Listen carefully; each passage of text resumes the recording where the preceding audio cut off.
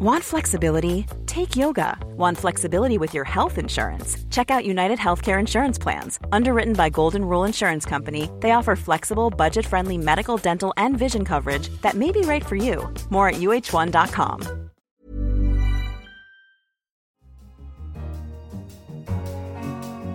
Hello, I'm Helen Joyce, the finance editor of The Economist. Welcome to Money Talks. Coming up on the programme, Italy in crisis. How severe is the threat to the Eurozone? As soon as in one of these Eurozone countries on the edge, you start wondering about whether or not they're really committed to the project, well, then everyone starts worrying, and it can, unfortunately, become a self-fulfilling prophecy. And in defence of liberalism, we talk to the author of Radical Markets. Liberalism has an interesting way of finding its most creative new directions at precisely the moments when it seems to be most discredited. First, the political crisis in Italy with an interim government and the prospect of elections as early as September is causing severe jitters in financial markets. European stock markets weakened today and a sell-off of Italian bonds deepened. Investors are worried that the confrontation in Italy between populists and the old political order could knock the whole Eurozone. Henry Kerr, our economics editor, is on the line. Henry, Italy has been a bit of a political and economic mess for really quite a long time. How destabilising is this latest problem? Well, Italy has run up large debts. It's got public debts of about 131% of GDP, which is very large by most rich countries' standards, especially in the Eurozone, where countries like Italy, of course, do not control their own currency. So that makes it a bit different from countries like Japan, which manage with a larger debt burden than that. The other thing about Italy is that it's had very poor economic performance. Living standards there are no higher than they were around the 2000s. And the problem is that this is all now coming to a head through politics with the election of populists. People think back and compare this to the Greek crisis when Greece had to be bailed out multiple times after running up large debts. The difference here is that Italy's debts, though large, were viewed as serviceable by the markets before the recent election. They were projected to fall by the IMF over the next 5 years by about 10% of GDP. I think the issue is that the election of these populists who are promising very expensive fiscal policies and also were not supporters of the euro, even though they said they didn't want to withdraw. People suspected that might be the case.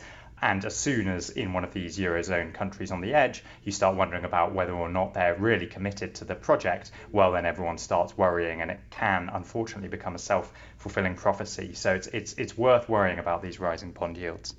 When bond yields rise, that means that financing costs are going to go up. So Italy, as it turns over its debt, is going to have to start paying higher interest, presumably, on them. I mean, is that going to be a financial problem immediately for them? Well, the good thing is that the average maturity of Italy's debt is quite long. It's about 7 years, which means that they've got a bit of a buffer. Obviously, eventually they will have to roll over the debt at the interest rates which are prevailing in the market, but they've got some time to try and convince markets, if they do go that way politically, that they are in fact committed to the Eurozone and to behaving themselves fiscally.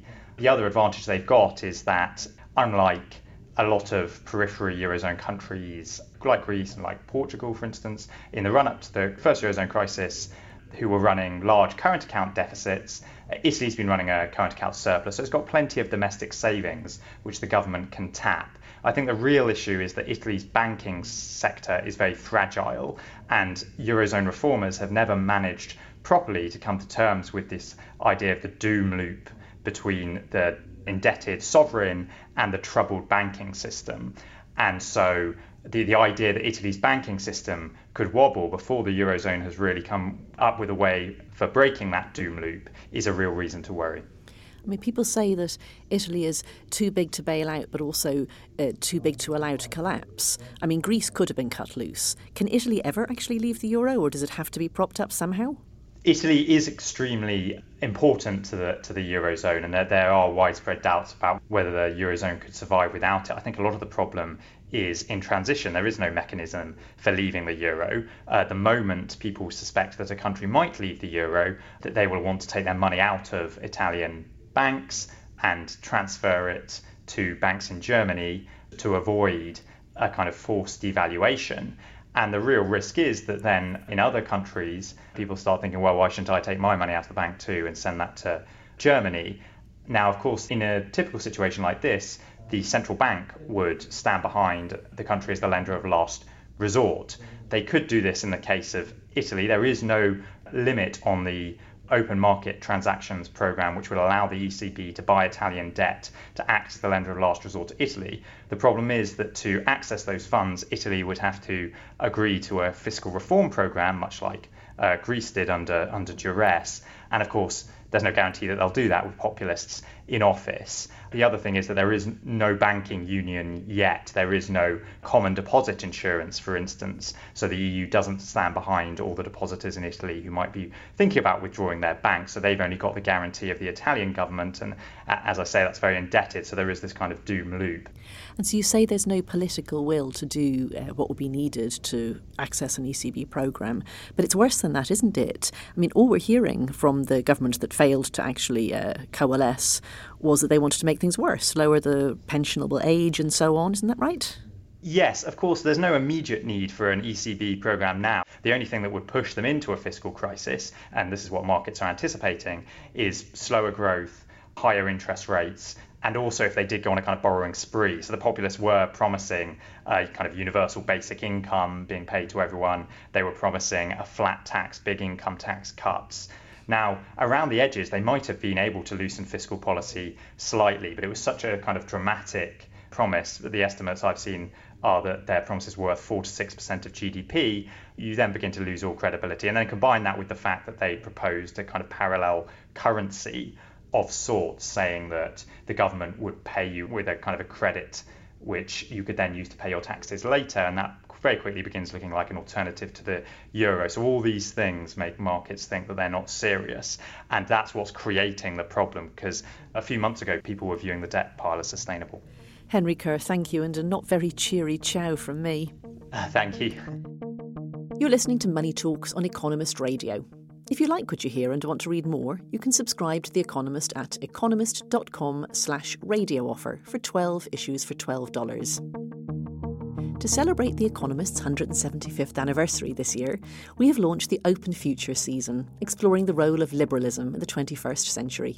The core tenets of liberalism, faith in free markets and open societies, face greater resistance today than they have for many years.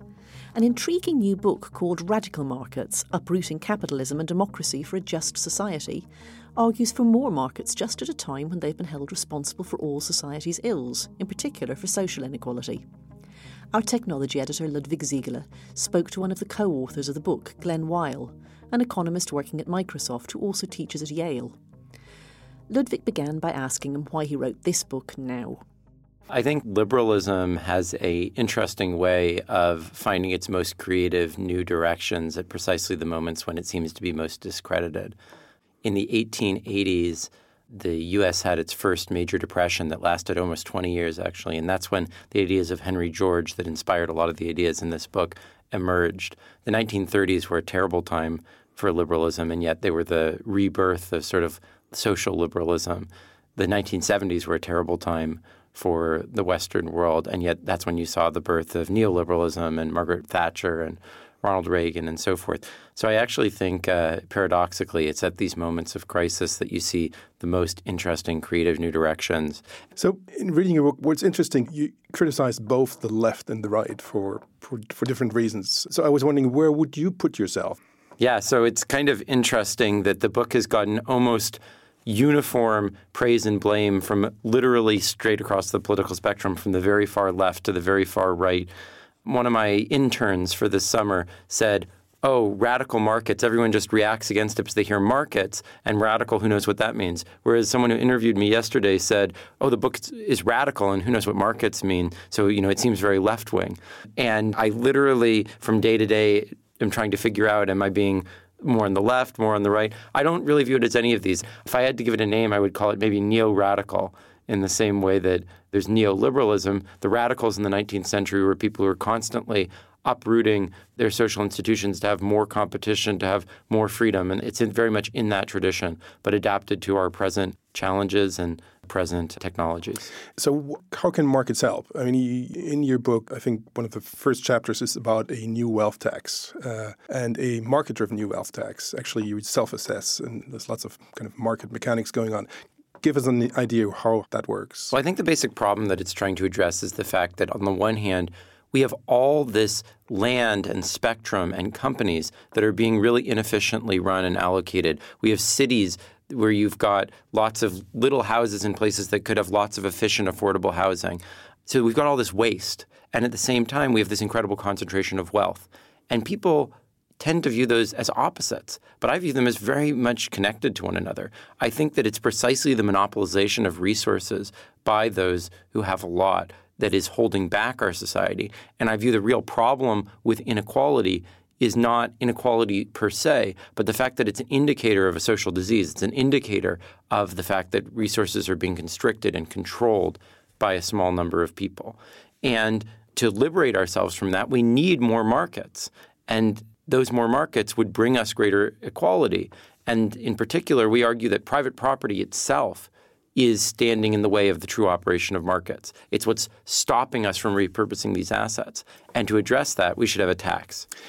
Before we talk about the tax, but isn't there kind of a tension? So you want more markets, but you don't like property rights? I actually view property rights as being inconsistent with truly free markets. And that sounds crazy, but if you think about it, the history of markets have actually been freeing us up from property rights. People associate property rights with markets, but if you think about Adam Smith, you think about Jeremy Bentham, the people who rebelled against feudalism, feudalism was the ultimate version of property rights. It was this thing belongs in this family by primogeniture down the generations forever, complete protection. And it was the freeing up of those traditional, entrenched, stable property rights that allowed the birth of modern capitalism. So we associate capitalism with private property, but capitalism was really the outgrowth of freeing us from burdensome forms of property, and we need to continue with that process. And that's what people like Henry George, who I mentioned earlier, and the founders of modern economics, Leon Walras and William Stanley Jevons, that's exactly what they believed in as well. So you want to take another step away from property rights. And as far as I can understand it, is the wealth tax plays an important role in Absolutely. That. So the idea is that we would have a tax on all assets, a quite high tax of about 7% that would expropriate about 2/3 of the value of private property. But the catch would be that everyone would determine the value of their own assets rather than some government bureaucrat doing that. But they would have to stand ready to sell those assets at that self-assessed price. And that would create this incredible new liquid market for land, for spectrum, for intellectual property. It would destroy the problem of patent trolls. It would destroy the problems we have with eminent domain and building new affordable housing. It would redistribute a huge amount of wealth. It would give a universal basic income to every citizen of about $24,000 for a family of 4. So it would really change the whole structure of the economy, but at the same time, it would make the economy far more dynamic and competitive. It would allow new uses to be made of assets. It would make everything much more dynamic. That sounds very elegant intellectually, but it isn't a practical problem. I am always at risk of having to sell what I own, like down to the last pencil. Well, so it doesn't have to start with pencils. I would start with the assets that are most disproportionately controlled by the wealthy and are therefore most sort of monopolized and held away from their best uses, things like natural resource rights, spectrum, intellectual property, business assets. That's where we would start, and we would gradually move into the personal sphere.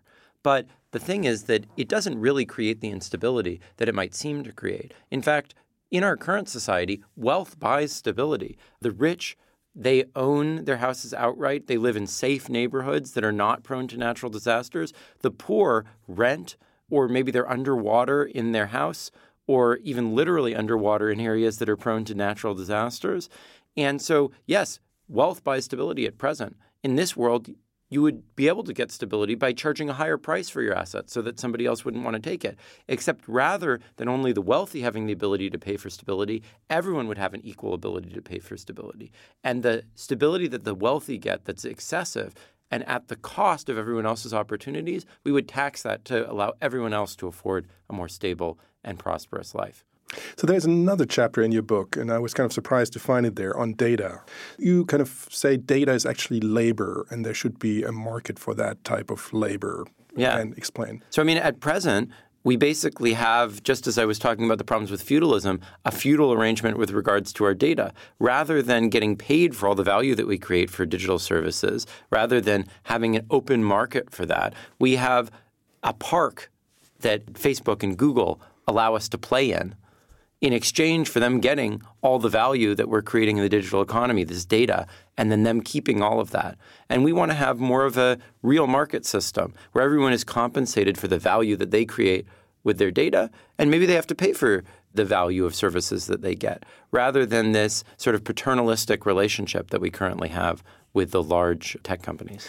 Again, how would that work in practice? So I think you've proposed the idea of a data labor union, or even you talk about data subject have to have a data consciousness. Cyber woke. Yeah. Cyber woke. So would actually then join a data labor union, and how would that work? Would I go on strike? So strikes are actually really interesting and actually quite easy in this world compared to strikes in the real world, because you could have like a VPN that you connect to the internet through that then could block access to your data strategically if you had a large group of people until the Facebooks and Googles agree to reasonable working conditions, privacy and uses of the data, and reasonable compensation for that data. So there's actually a real capacity in this automated way called a strike. And because it's often on a social network, if your friends were striking, you wouldn't want to be scabbing on them. It would undermine the whole purpose. You'd have no one to interact with, and they'd see that you were taking advantage of them at the same time. But who would kind of create these data labor unions? I mean, would that be startups? I mean, there's these companies that organize personal data vaults and try to market your data to companies. So that exists. Is that already a data labor union? Well, that's one possible route, and I think that those are going to be turbocharged by the new GDPR regulations, because those offer an opportunity for people to port their data much more easily, and they give more bargaining power to those data agents to basically go to the EU and say, look, Google and Facebook are not playing ball. Here's what we need to be able to port people's data. But I think that labor law actually is a very interesting potential route for this, because those data agents will have some trouble if they really try to get together large numbers of people with antitrust and so forth. And labor unions have exemptions from that. And they have all sorts of special privileges that might give them more bargaining power. And there's an experiment that's really interesting. Very recently, a Dutch socialist member of the European Parliament actually registered one of these data unions under Dutch labor law rather than under the umbrella of just a private company. And so I think that's very interesting.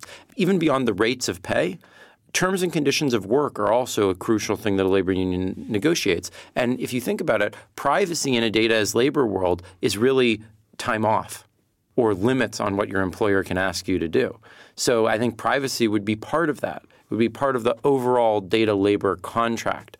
But that's not the only thing unions do. They also guarantee quality and allow people to develop their careers and help people become better workers. And I think that role would be played by data labor unions as well.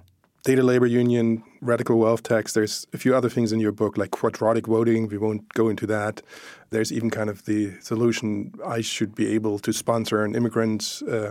These are kind of intellectually very interesting solutions, market mechanisms to be created. But how do you get there? I mean, politically, it seems to be something you could do when you have a kind of a green field. You start a country from anew, like virtual reality or something. But in the real world, how do you get there? How do you get from here to there? Well, I mean, I think things like charter cities, where you do start a new society, are a really interesting place to try these things out, online games and so forth. But what I've actually been shocked by is, for a book that in some ways is so unrealistic, the amount of immediate interest in taking these things up has really amazed me. So within a week of the book being published, the Ethereum Foundation posted a job for people to implement this. Explain briefly what Ethereum is. Ethereum is the second largest cryptocurrency after Bitcoin, and they're very interested in creative new governance models. And they posted a job to implement these ideas on the Ethereum blockchain within a week of the book being published. A data labor union was formed within 2 weeks of the book being published. We are talking to governments about the idea of using this tax that I was talking about, not for everything, but for some of these early stages that I was suggesting, things like Spectrum, which maybe is the basis of the Wi-Fi that some people are using to listen to this podcast right now, but is currently monopolized by all sorts of over-the-air broadcasters who are keeping it away from those new innovative uses. Natural resource rights, a natural area for this drilling or farming rights. So I think there's all sorts of near-term possibilities. So I actually think that there's all sorts of areas, the antitrust ideas we talk about as well. So I think that these are really surprisingly very quickly making their way in smaller ways, in ways that we think that they should make them in. We don't want them to go to society broadly too quickly, into the public discourse and into experiments. Last question. In the epilogue to your book, you talk about or you discuss to what extent technology, AI, and all that makes actually a planned economy possible. Does it? I think it could. Whether that's the direction we want to go or not is a real question. But the genius of markets, I think, is that they harness the distributed computing capacity of all the diverse people on this planet. And at the moment, no matter how much we talk about brilliant computers, humans are capable of doing so much more than computers are once you take all of humanity together. But that might not last forever. That might be a phase that we're going through, and it might eventually be that the computational capacity of computers exceeds that of humans, in which case the role of humans might become both to enjoy the output of those computers, but also to participate as citizens monitoring those systems. Glenn Weil, the co-author of Radical Markets. You can find out more at economist.com/openfuture. And we'd love to hear from you. Would you like to see a new markets-driven wealth tax? Please get in touch via Twitter or email us at radio@economist.com, and please rate us on your podcast app. I'm Helen Joyce. In London, this is The Economist.